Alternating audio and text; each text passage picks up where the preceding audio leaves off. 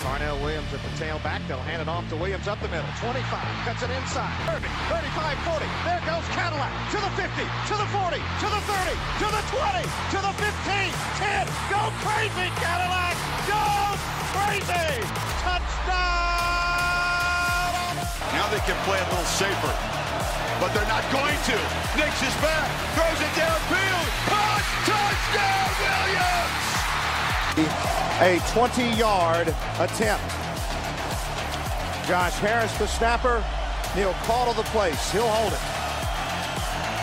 Byram waits for the snap in the place. There it is. The kick is up. The kick is good. Auburn wins. 22-19.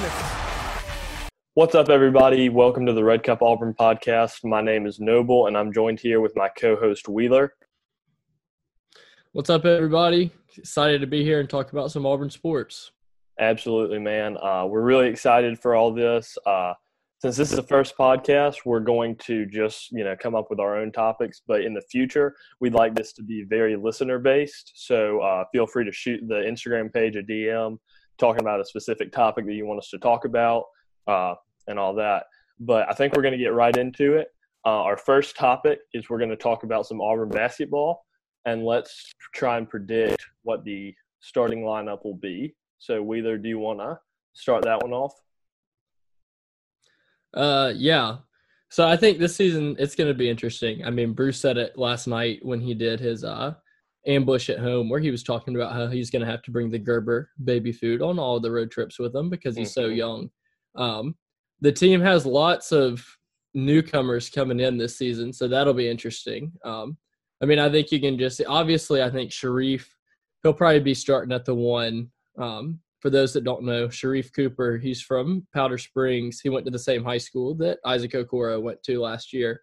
He's a five-star point guard. He's going to be big time. I'm assuming he'll be a one and done, so don't get too used to him. But while he's here, he's going to be really good. Another couple guys that we're bringing in this class that I think could see some action would be JT Thor. We signed him a couple weeks ago. He's a 4-star, so he reclassified. So while he's technically ranked 50th in the country, and that doesn't sound, as high as Sharif, who was 23, he was really highly ranked in the 2021 class. So I'm really excited to see what he's going to be able to do. Another guy that I'm really excited to see that I think will get some playing time is a guy that I think you interviewed, Noble, on the Instagram Live, and that was Dylan Cardwell coming in as a 6'10", 220 center. So I think he'll have some good things. So those are kind of our newcomers. I think definitely Sharif will be at the one. Do you have any objection to putting Sharif at the one? No, I think that most Auburn fans would definitely have a consensus that Sharif is starting at the point guard spot. And then I think right behind him will be a guy, he was on the team last year, and I don't know how many people really followed him. Tyrell Jones, his nickname's Turbo. Apparently he's a really quick basketball player, gets downhill. I see him playing the 1 and the 2, but kind of sitting behind Sharif at the 2, almost like Samir did last year, where Javon would start at the 1, but when Javon needed a breather, we would move Samir down to the 1. Yeah. What do you think? So I think that's an interesting situation. I think we could use Turbo in that way where he is primarily a 2, but also plays a little bit of 1. But I could also see him being used similar to how Javon was used during the Final Four team, where he comes in, but when him and Jared are both on the floor, on the Final Four team they would move Jared to the 2, whereas I think on this team we would probably move Turbo to the 2. So I think that Turbo will be primarily a backup point guard, but when him and Sharif are on the floor, he'll be the 2-man. Yeah, I've heard a lot of good things about Turbo. I think kind of the reason he wasn't playing much last year is that the rumors were he was struggling to pick up the, schemes on offense and defense. So hopefully after having a year of practice under his belt, and then hopefully this offseason he's able to get some coaching in. Hopefully, I think they should be coming back. Did they say they're coming back June 8th? Did I read that somewhere? Yeah. Yeah. So, they'll be coming back. They'll be back in the facility, which will be really good for them, being able to work out. and being able to go over schemes, because basketball, unlike football, it has more of a year-round practice. Mm-hmm. So there's less of like a independent off season for those guys. So I think this summer is going to be really important for Turbo so that he can learn the schemes and stuff and hopefully get some meaningful minutes here for Auburn. Yeah, I agree. I definitely think that the shooting guard spot is definitely one of the main spots that's just kind of up in the air. I feel like we could see Turbo there. I think we could see Devin Cambridge be there. He played a little bit of shooting guard this year, played a bit of small forward. I think also Justin Powell. He's a 3-star freshman coming in. I truly think he would have been a 4-star had he not had some injury problems in high school. He is a fantastic shooter, great 3-and-D player at 6'5". I think he could get some time there. And then also Jamal Johnson could get some time in the shooting guard spot as well. So definitely a lot of different options for the two. But what are you thinking for the 3, the small forward? Yeah, I think the 3 is kind of coming down to 2 guys for me. It's coming down to JT Thor and Alan Flanagan. It's kind of been Bruce's MO since he's been at Auburn that he's going to go with the veteran guy that kind of knows the system. Mm-hmm. So I think at the beginning of the year, you'll probably see a little bit more Allen and let JT kind of get his feet wet in the college game as he gets used to the speed of the game and that kind of stuff. But I could see them really swapping minutes. I mean, that's another thing about Bruce is he's not afraid to play a lot of guys. Yeah. So even guys that are on the bench per se, they come in and they get a lot of meaningful minutes. And so I think that the 3 has a great potential to be a deep spot for Auburn between JT and Allen. I think Allen, towards the end of the season, he was starting to finish the ball a little bit better. And that was kind of always his thing. He was getting to the rack really well the whole season.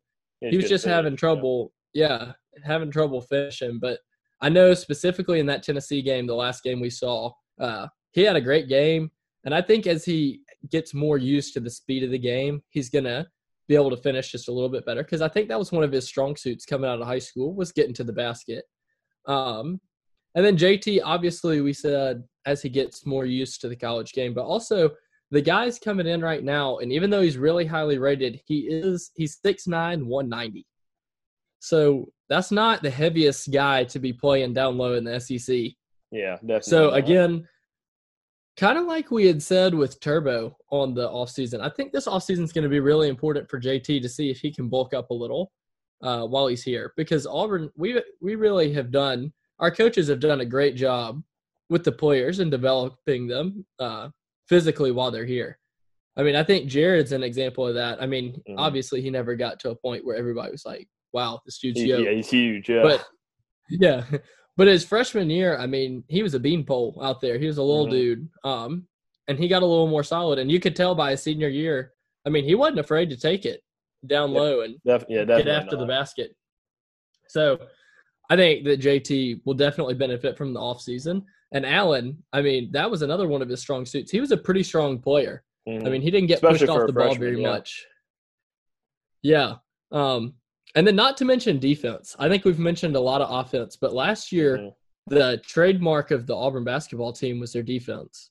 And Allen was one of the guys that was kind of leading the charge. Isaac got a lot of press for being a great defender, but Allen, when he had to come into the game when Isaac was hurt or when Isaac needed a break, Allen was kind of our lockdown defender. So I think it'll be good to have him, especially training JT. I haven't seen very much of JT because I don't really watch high school basketball tapes. But from what I've read, JT has the ability to be really good on defense. The scouts that write about these type of things say that he struggles with his effort on defense sometimes. And I think that's one of Bruce's specialties is getting maximum effort out of people. Yeah, I definitely agree with that. I think that JT has the potential to be a really good player. He's really good at blocking shots, which is a good thing. He's an excellent shot blocker. I've seen a lot of people say he's closer to 6'10" than 6'9", which is, really tall for a small forward. But, I mean, JT is insanely athletic. He has a great mid-range shot, decent three ball. He's got the shooting ability to play the 3. And I think JT is honestly probably the most versatile player on the team. He could easily play the 3, 4, the 5. And Bruce, said in an interview earlier that, he has the handles of a guard. So JT is just kind of a guy that could kind of float around, but I think that the small forward, power forward, and center would be the most likely spots that we'll see him. And when you mentioned his size, for a little bit of emphasis on that, Anthony McLemore came in at 220 pounds, and Anthony was around the same height as JT. So, I mean, JT's got to put on 30 pounds just to be the same size as Anthony. So, he's got to put on some weight if he's going to be playing a whole lot of power forward and center in the SEC. But let's move down to the front court. What are your thoughts about the power forward and center spot? Yeah, so I think power forward, I think Jalen he was really impressive to me at the end of the year, both on the offensive and defensive end. And I think the thing that impressed me most about Jalen is, yes, he made his, awesome plays. He would make his awesome dunks. But he just seemed like he was calm out there, and he didn't make big mistakes. He wasn't throwing the ball on a horrible turnover. He's not taking ill-advised shots. So he's a really solid guy. I think he's going to be kind of a rock for our team as a place for the ball to go through, kind of when you need to hold the ball on offense. Yeah, I definitely agree with that. And when you said, he doesn't make big mistakes, that's a big thing, especially in our past. A lot of the time, Bruce gives guys the green light to shoot themselves out of slumps. But, sometimes it's just better to just not take up a contested shot when you're down by 15. So Jalen is definitely a guy that I really, really like because he just doesn't make mistakes, doesn't do stupid fouls, doesn't turn it over a whole lot. So I definitely like him. He's a good defender. And with the experience in the system, I think he'll be a very useful player. So yeah. So let's look at the center spot. I think so behind him, I think that's kind of an area that's a question mark. We have two guys that are there that Auburn fans really haven't seen or heard very much of. So we had last year, the guy that was back there was Javon Franklin. He came in as a pretty highly touted player, and he never really saw the court. So I'll be interested to see this season. Was Javon not seeing the court last year just because we were really strong at that position? Was he having to learn the system? Or, kind of what's the deal? Why did Javon not see the court? Because I could see him honestly becoming a little bit of a breakout player that we didn't see. Kind of like we didn't see Jalen coming very much last season. I could see Javon in that role. And then also a newcomer that's coming in is Chris Moore. So he's from Arkansas, and I don't want to compare him to Allen Flanigan just because he's from Arkansas. But honestly, he's built very similar to Flanigan. I think that his game could be modeled like Flanigan's was. And as the season goes on and he gets more used to the college game, seeing some growth there. So I think that the four starting out is pretty solidified with Jalen, but I think that right behind him, there's a lot of competition. That'll be interesting to see how it plays out. Yeah, I agree with that. I definitely think there are a lot of guys that'll be getting time. I think that the quote-unquote starter is just going to be kind of a formality, because similar to how it was, with Anthony and Austin a couple years ago and really this year, technically one of them starts, but they both get around the same amount of minutes. Chris Moore, I'll tell you what, he reminds me a lot of Deshaun Murray from the team that won the SEC regular season, except he's a bit taller. He's a really tenacious rebounder. I think he averaged like 13 or 14 rebounds his senior year of high school. I think that he's a big effort guy. He goes after the boards. He takes pride in that. So I think that's an interesting thing. With Javon Franklin, when you mentioned him, I'm wondering because we extended him a scholarship, and he came here after a real bad leg injury, I believe, and so he missed a lot of one of his seasons in JUCO. So I'm wondering if he was kind of losing a step there. So hopefully, with the year under his belt, and then this summer he'll be able to, get back to his previous form and get some playing time. For sure. So let's look at the center spot. We've got really two options with Stretch. That's Babatunde Akingbala. He came in last year. He didn't get a whole lot of playing time, but he's definitely a guy that we're gonna have to rely on him a lot down the stretch. And then Dylan Cardwell, freshman coming in, did not get to play his senior season, but those are two guys that both have a lot of potential to both be starters. So what are your thoughts on that? Yeah, Stretch really excites me. When you watch his highlight tape, he did a really good job in high school of shot blocking, and that seems to kind of be the thing that we have on several places in the court are these shot blockers. So I think that the defense, I think it may be a little bit different than it was last year. I think last year it was more pack it in and be the most athletic person and never give up the easy bucket. And I feel like this year it's going to be more like that SEC championship season where everybody's kind of trying to get the shot block. So that'll be interesting to see kind of how the defense morphs to go with the athletes that we have. And then Stretch also, I mean, Bruce has said on multiple occasions that Stretch is his favorite player. So I'm interested to see what Stretch can do. I mean, I know at the tip-off at Toomers last year, they had him in the three-point contest, and he actually did pretty well. So I think it'll be fun to see if he can turn into a stretch five, no pun intended,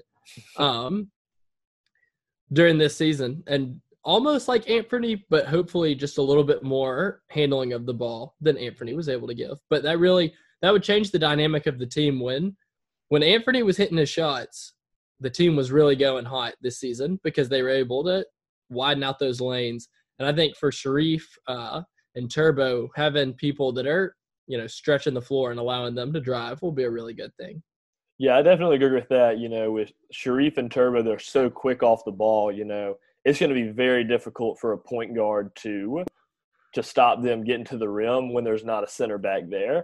And, that was a small issue we had when we would have Austin Wiley on the court because Austin Wiley was always in the paint.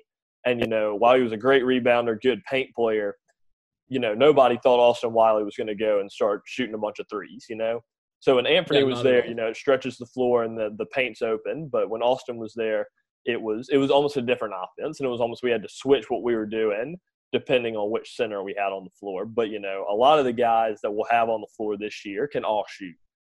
I think Jalen is the one guy, Jalen Williams is the one guy that, might not be able to shoot as well as the others. But, Jalen's still, he's not scared to take an open three, So I think that it'll be good, especially having Cardwell and Stretch can both, they can both definitely stretch the floor. So that'll be an interesting thing to see with how our spacing is this year.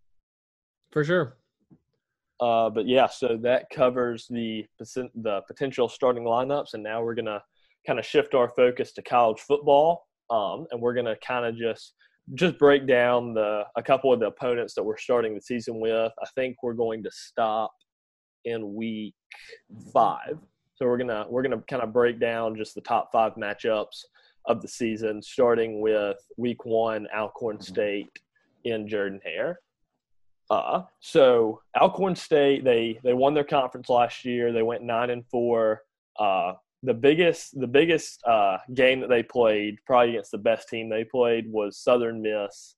They lost by, I think, 28 points. So that's just an interesting thing to monitor. Alcorn State is just kind of the typical cupcake game that you schedule for the first week to kind of get the guys, accustomed to it. But I will say Alcorn State is one of the better teams in their conference, and they're looking to win the conference again this year. So obviously it won't be just an easy game. We're still going to have to play the game, but we should have no problem winning that game. Wheeler, what are your thoughts on the Alcorn State Braves? Yeah, I really like the way that they scheduled this season, where you play kind of your cupcake game first, and then you play kind of your season starter at the Dome up in Atlanta. I think starting the season off with a new offensive coordinator, it's going to be really nice to have a defense that was not exactly the most stout last year. I think just athletically, Auburn should be able to do whatever, but it'll be good to get some live fire bullets for a pretty young offensive line, and then Bo as he's getting used to the new offense. I think it's also going to be a really big night for the running backs. Typically in these cupcake games, these running backs are able to look like absolute freaks like they did in high school because they're faster than all the linebackers, all the safeties, and all the corners. I think that Tank is going to have a big game. I could see him starting the game, honestly, and just running all over Alcorn State. And then on the defensive end, their quarterback threw 9 interceptions last season, and he threw 3 of those interceptions against Southern Miss and 3 of them in the SWAC championship. So that tells me that whenever he plays a semi-formidable defense, he is a turnover machine. So it'll be exciting. I think that a young secondary would really benefit from getting a couple of interceptions off of a quarterback that's prone to try and throw those. Yeah, definitely. That'd be a huge, huge confidence thing for a lot of the guys on the team. I think it'll be interesting to see how we monitor the running back room in this game. Hopefully we can start off to a big start and give a lot of the guys a lot of carries. But I liked what you said when you said you like how we scheduled this year. You know, we're not starting the game with the eventual Pac-12 champion like we have the past 2 years. But this does remind me a little bit of 2017 when we started with, I want to say we may have started with Alcorn State then too. I can't remember exactly who it was. It was a good game for Jarrett. You know, he could kind of ease into it, and it was his first game in like 2 years. And even though we ended up losing the big game to Clemson 14-6, it was still a good thing for Jarrett to play a game and the offense to kind of get a dress rehearsal against a real team before going in and playing, you know, one of the better teams on the schedule. We'll move on from Alcorn State and go to North Carolina, unless there's something you wanted to say.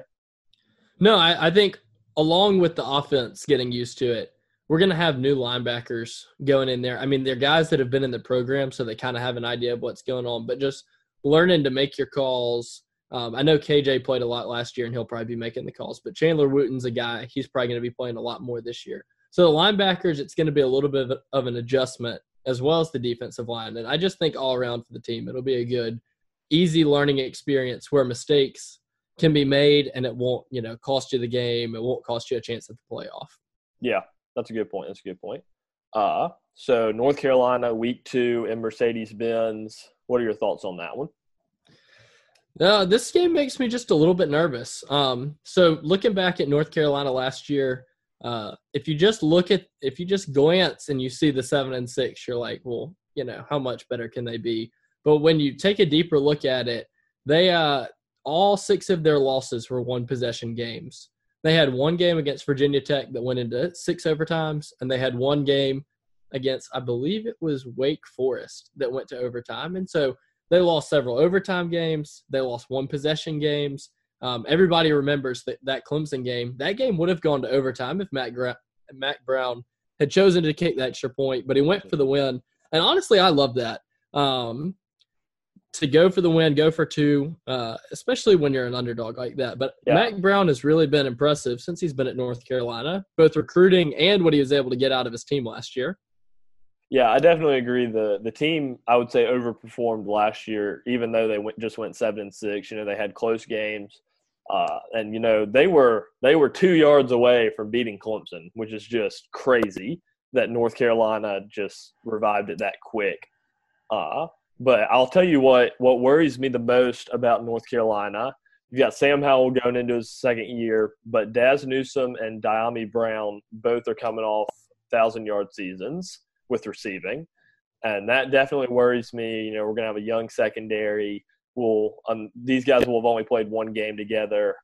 It's definitely going to be a test for them playing 2 of the better wide receivers in the country. So hopefully our defensive line can disrupt Sam Howell and not let him get into a groove with those guys. Yeah, and along with that, they had a running back. I think they had a 1,000-yard rusher that's returning. Mm-hmm. So the offense for North Carolina looks like it's going to be really solid this season. And then I know that their defense last year had a really good season. I want to say that they didn't give up 30 points in a single game in regulation. So the only time their defense gave up more than 30 points was when they were in overtime. And then the leader of their defense, Chaz Surratt, he's a linebacker. He's coming back. They're going to be a tough opponent. I'm excited to see how it goes. I think it'll be a pretty close game, and I'm hoping that Auburn's able to pull it out at the end. Yeah, I definitely think that a distinct advantage that Auburn has in this North Carolina game is that Bo Nix has won close games, you know.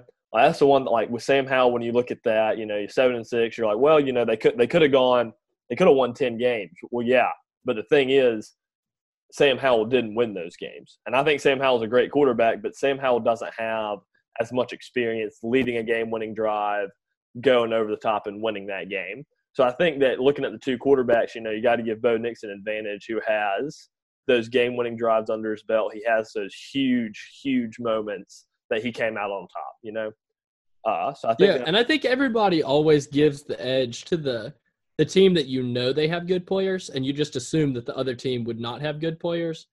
And I think Auburn has a lot of guys that are just unproven. I think at receiver, I think we kind of have an idea of the receiver picture. Seth Williams, we know, is going to have a big season this season. Yeah. But I think that the Auburn offensive line, I mean, that's going to make a big difference. If they're able to come out and they're able to push around the North Carolina defensive line and let those running backs get to the second level, I think it could be a really big shootout. If they're getting blown up and we're letting Chaz Surratt, tackle the running backs behind the line, that's when it's going to get really ugly. So I think it's tough to call right now, not having spring practice to kind of hear how the O-line is gelling, and without fall practice. I think as we get closer to the game and after we see the Alcorn State game and we have a better idea of what the O-line is going to be like, is kind of when we're going to have a better idea of how that game's going to go. Yeah, I definitely agree with that. I'm looking right now. I'm going to look at show what Travis Etienne's stats against North Carolina were. He only had 14 attempts and 67 yards, which was one of his worst games of the season. I think the only worst game he had was against Texas A&M. But, that was a big reason on how UNC could stop them, because what UNC likes to do a lot is they like to stop the run and make the quarterback beat them with their ball hawk DBs. They like to try and turn you over. They don't like to stop you as much. Auburn's defensive scheme is kind of just don't let you get first downs, don't let you score. Whereas North Carolina really does like to turn you over and build some momentum. So I think that'll be interesting. I think that's a definite key point, is that Auburn has got to get the run game established early, and our offensive line has got to get a push on that North Carolina defensive line if we want to win that game. Yeah, I went and watched the North Carolina-Clemson game while we've been in quarantine. And I think the biggest problem that Clemson ran into is Trevor Lawrence was really flustered in the game. He was not able to complete his slant routes, just his, little dink and dunk routes.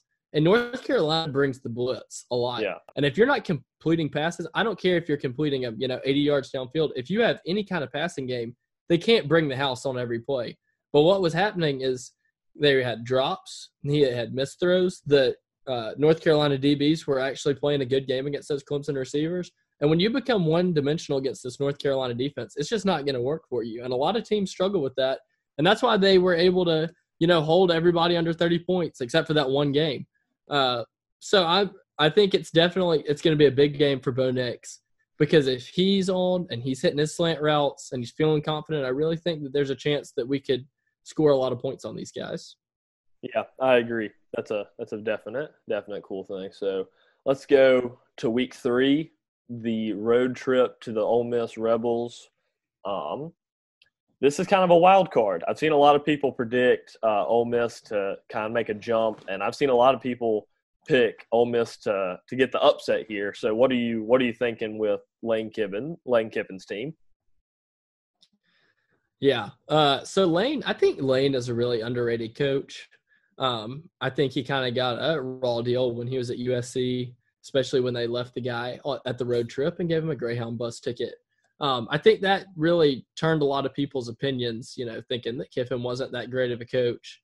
And then he had a good season his first year at Florida Atlantic, and then he kind of didn't do great the rest of his years there. But he got the Ole Miss job, and I really think he's going to be able to improve the program. The only thing that I think about Ole Miss is I know that Plumlee was a great quarterback last year and being able to run, but I just don't see this Auburn defense giving up to a running quarterback. I see it being a lot like last season. I see it being a hard-fought game. I see it being pretty low scoring, but I think that Auburn's going to feel like they're in control for most of the game, and it's going to come down to the wire, just like last year. Yeah, I do think that Plumlee is an interesting case because, you look at his I think he has an elite running ability. He is insanely fast. None of our linebackers are going to be faster than him, which is a bit of an issue. But, Kevin Steele can work something out there. But it's just if Plumlee doesn't learn to throw the ball consistently, and he's not going to be successful in the SEC. I just do not see a team winning 7, 8, 9 games in the SEC when their quarterback cannot throw the ball. Last year they tried to do a weird thing with Matt Corral, and Plumlee and kind of subbing him in and out, and it was just a mess. So I think that if Plumlee can't figure out how to throw the ball, we should win this game. But if Plumlee's on with throwing the ball, we're gonna have to watch out, because this team will be really good if Plumlee is a consistent passer. If he learns how to throw the ball, he is Johnny Manziel. He's a better runner than Johnny Manziel. Yeah. And if he could even just be serviceable throwing the ball, but right now he looks like a track guy out there. He looks like he's never thrown a football in his life. So if he learns how to become serviceable throwing the ball, then I think Ole Miss could make a run, not to win the SEC West, but I could see them being in the top 3 of the West if Plumlee's running the ball like he was last year and is able to throw the ball. Yeah, I agree with that. Another name to watch is Jerion Ely. He's their freshman running back from last year, averaged 7 yards per carry, which is really, really good. He's definitely a good player. He'll have a year under his belt. He was on the All-SEC freshman team last season, so we'll have to look into that. I definitely think he'll have a strong performance next year. But an interesting name to watch is Momo Sanogo. He was their middle linebacker 2 years ago in 2018, and he led the team in tackles, but he was injured in week 7 of this season against Arkansas, and he missed the entire year. So I think that's an interesting thing. If he's playing how he was in 2018, he'll be one of the better linebackers we play this year. So I think that's, similar with Chaz Surratt with North Carolina. We're going to have to definitely try and neutralize those guys and make sure that they don't have a huge impact on the game. Yeah. So if you're done with talking about Ole Miss, we can move on to week 4, which is the Southern Miss Golden Eagles in Jordan-Hare. So you can start us off with that one. Yeah, Southern Miss, they're not quite as bad as Alcorn State was last season.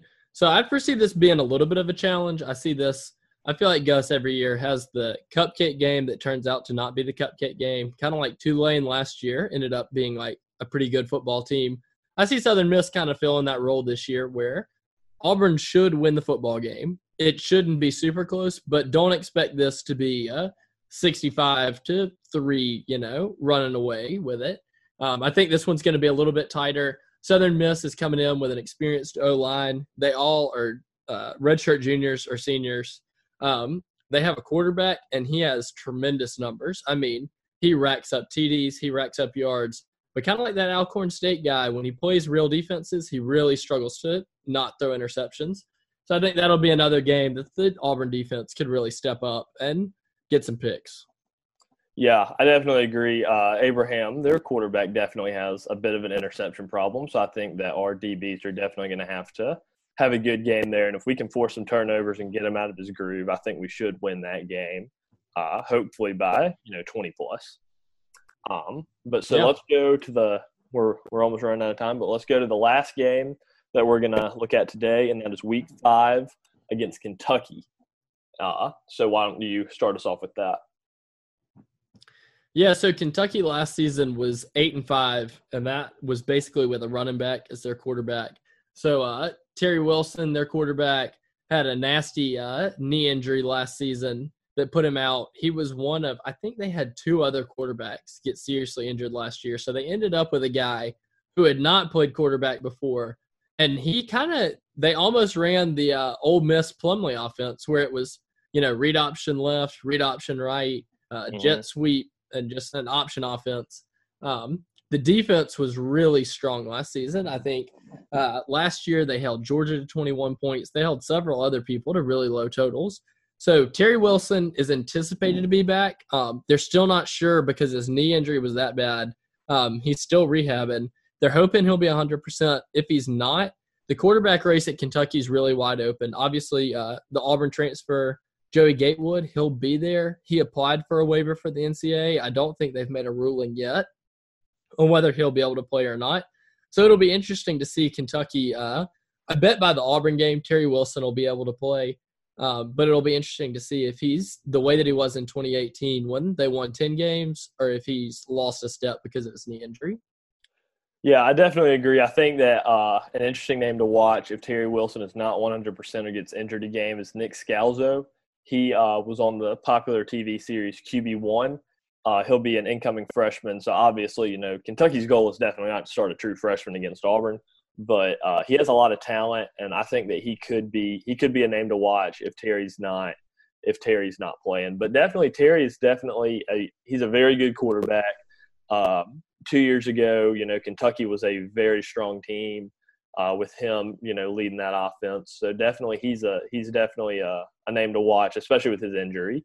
But another thing is their defense. Their defense it's an interesting thing. They've been really good the past 2 years. I think it'll be interesting to see if they can keep that success going for a third year straight and have a really strong defense.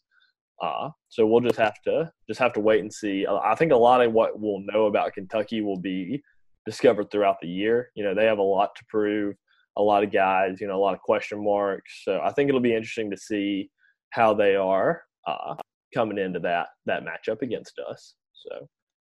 Yeah, and Mark Stoops, he's done a great job at Kentucky. So I think every season that he's been there, they've gotten better as the season goes on. So catching them towards the end of the season, kind of the middle of the season, is not ideal because we're kind of in that sweet spot in middle of October with Kentucky where the season hasn't really worn on all of his players because they're not usually super deep because it's tougher to recruit there. But he's starting to get the most out of them. So I think it'll be a really interesting matchup with Stoops being a defensive guy to see what Malzahn and Chad Morris can draw up.